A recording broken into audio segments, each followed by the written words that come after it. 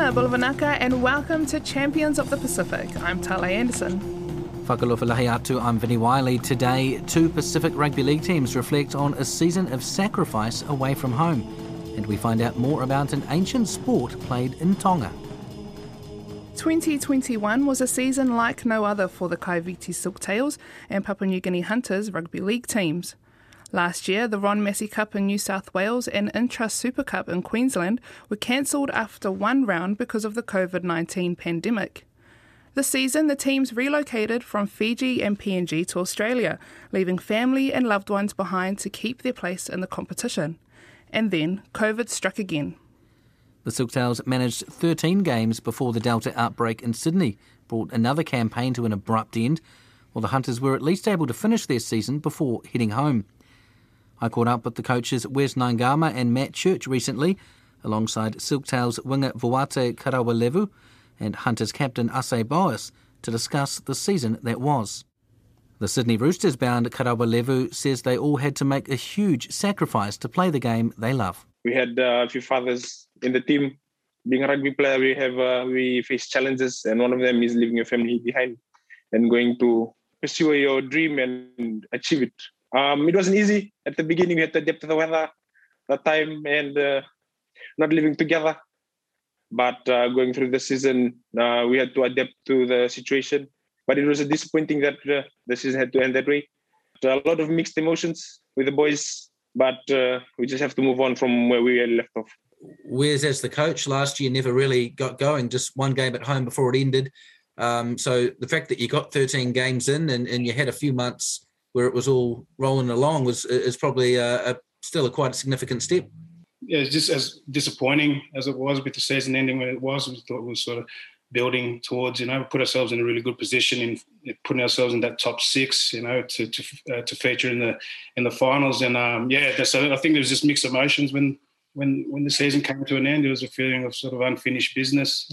But as Voate said, just with the sacrifice that these boys had to make, same as the Hunters boys, leaving their families behind. I've been over here for 8 months, 6 months, 8 months if the season went forward was a huge sacrifice by them. But with the mindset that they had, like with Voate was saying, just with their goals that they wanted to achieve, I thought the group did really well to sort of keep each other up for the period that they were here, because it was tough. And as we all know, with the rugby league environment, there's plenty of highs and lows. But in your normal environment, after a loss, you get to go home and, sit with your family and enjoy the weekend with them, where we're sort of just in it 24/7. But, as a coach, I couldn't be proud of the boys in the way they handled themselves right across this season. And so it's as bad as it was with the season ending, it's a really good time for these boys to go home and, spend some time with their family.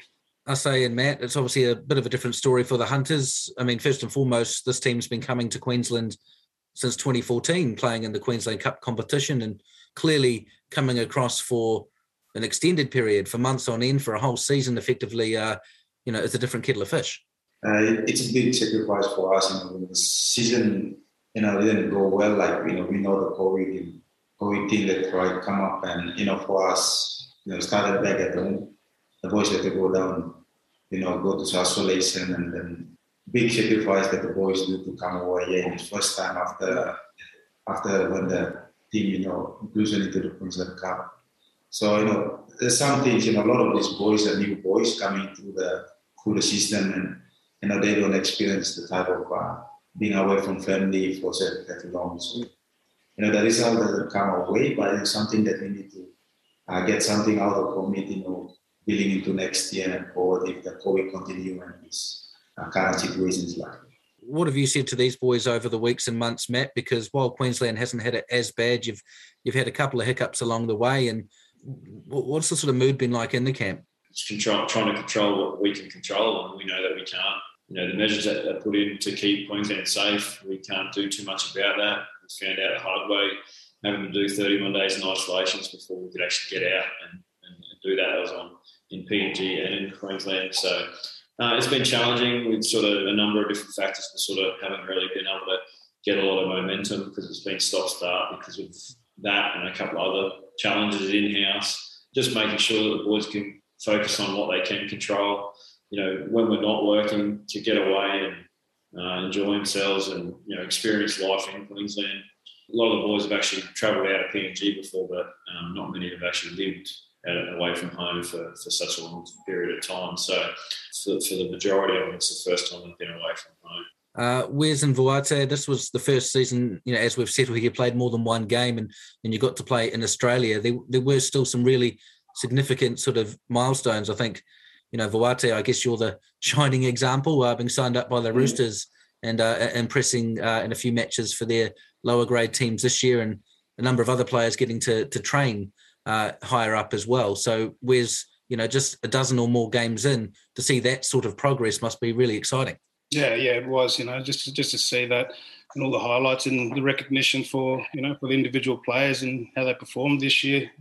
We did, as you mentioned, we had a large number of our Silktails boys named in the Bati extended squad, and then so much even more once sort of the the NRL clubs took that stance, and there was a possibility of them not releasing the NRL boys, so there was going to be an even bigger sort of chunk of Silktails boys in that squad.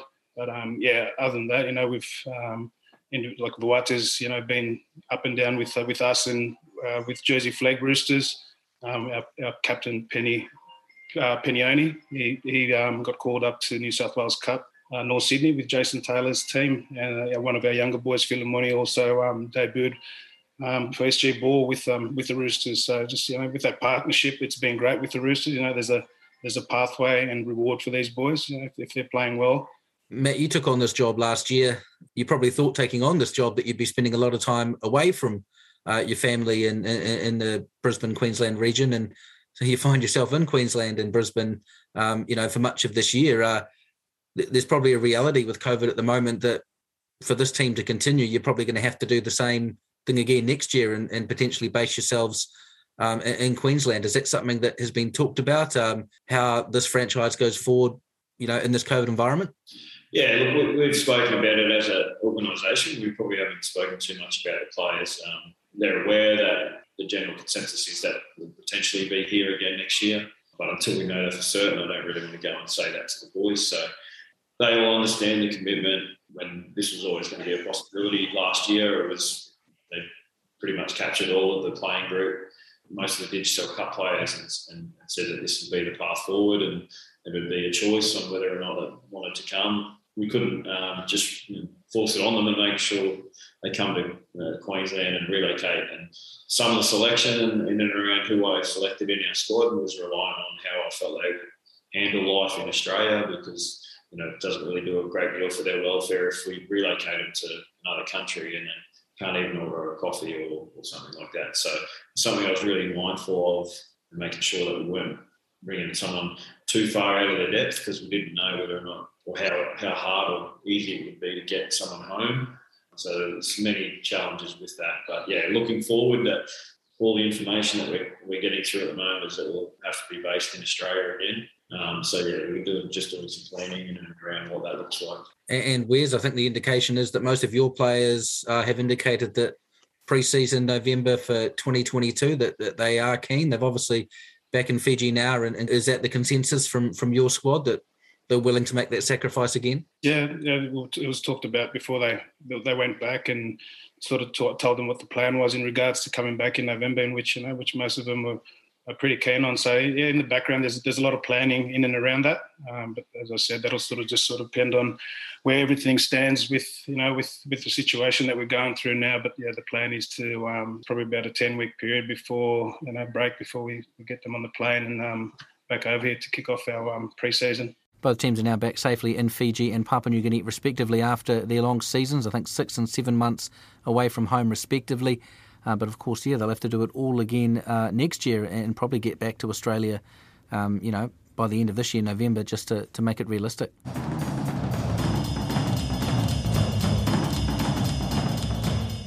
Rugby is described as one of the toughest sports on the field, but it's nothing compared to how they used to play it back in Tonga. Kasivaki is an ancient Tongan sport very similar to rugby, but it was played in the ocean, under the water, and with a rock. Tongan artist and practitioner Milika Pusiaki talks to us about the history of the sport and where in the world it's being played today. It's called Kasivaki. It's an old sport I'm talking about the 30th, 32, number 32, the Tuitonga at that time, roughly. They used that sport. It's really an ancient Tongan sport and was purely for entertainment, and just to show off their skills and strengths and fighting stamina in the water. It's mainly to entertain the king and the chiefs. When I was working at the Tongan Cultural Center, I learned that there was a warrior chief called Toke Moana, and he was the most skilled at kasivaki. And I was told that he would sit on land on his throne. It was called Makakolopua, and he would watch the other Tongans compete against each other. Like I said, it's a playing rugby under the water with the rock, and they would go down to the seabed and stood between two soft coral rocks. And there's one team on the east and the other one on the west side. And there was it's similar, very similar to the modern rugby. Was there any prize for the winner? Yes, I think like what I mentioned for the warrior chief, Toke Moana, he was the most skilled at this game back in the day. And he would be anointed with a special title, and sometimes maybe given a piece of land is a prize.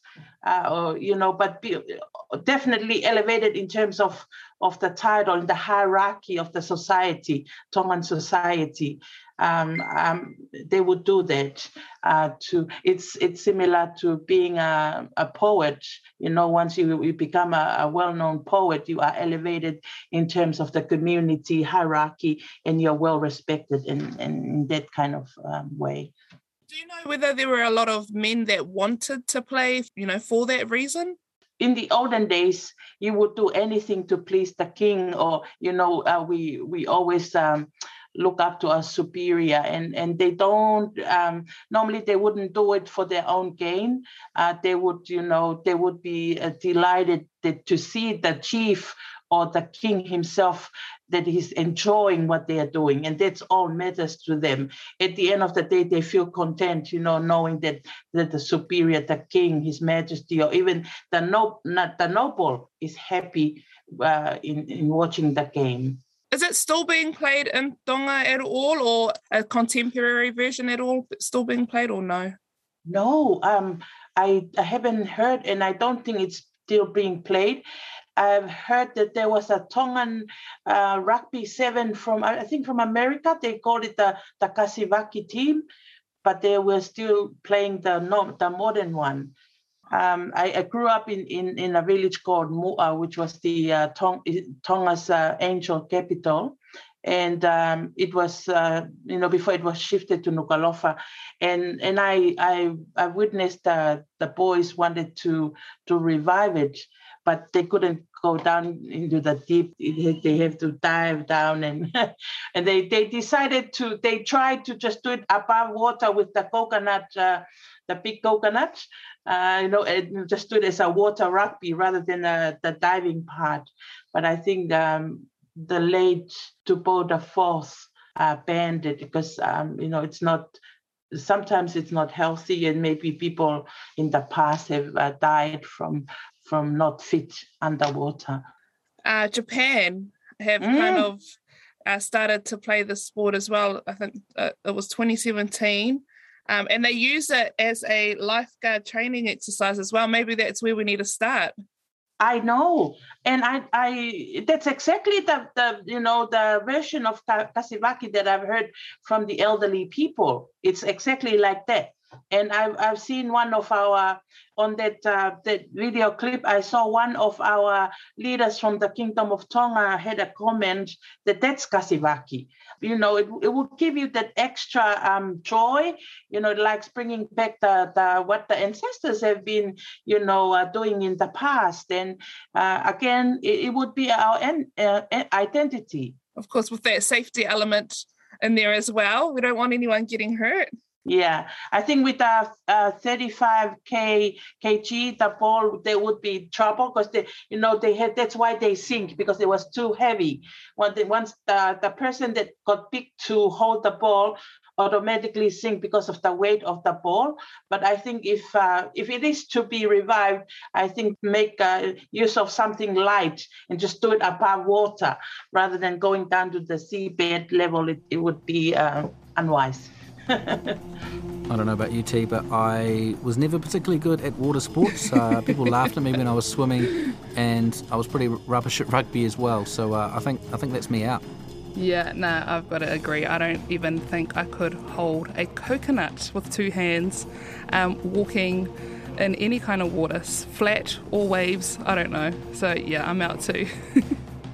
Well, if you want to hear more from Champions of the Pacific, or ancient Champions of the Pacific perhaps, you can find us online at rnz.co.nz. Just click on the Pacific tab. You can also download us from Apple Podcasts, Spotify, or wherever you find your favourite podcast. Until next time, ka kite!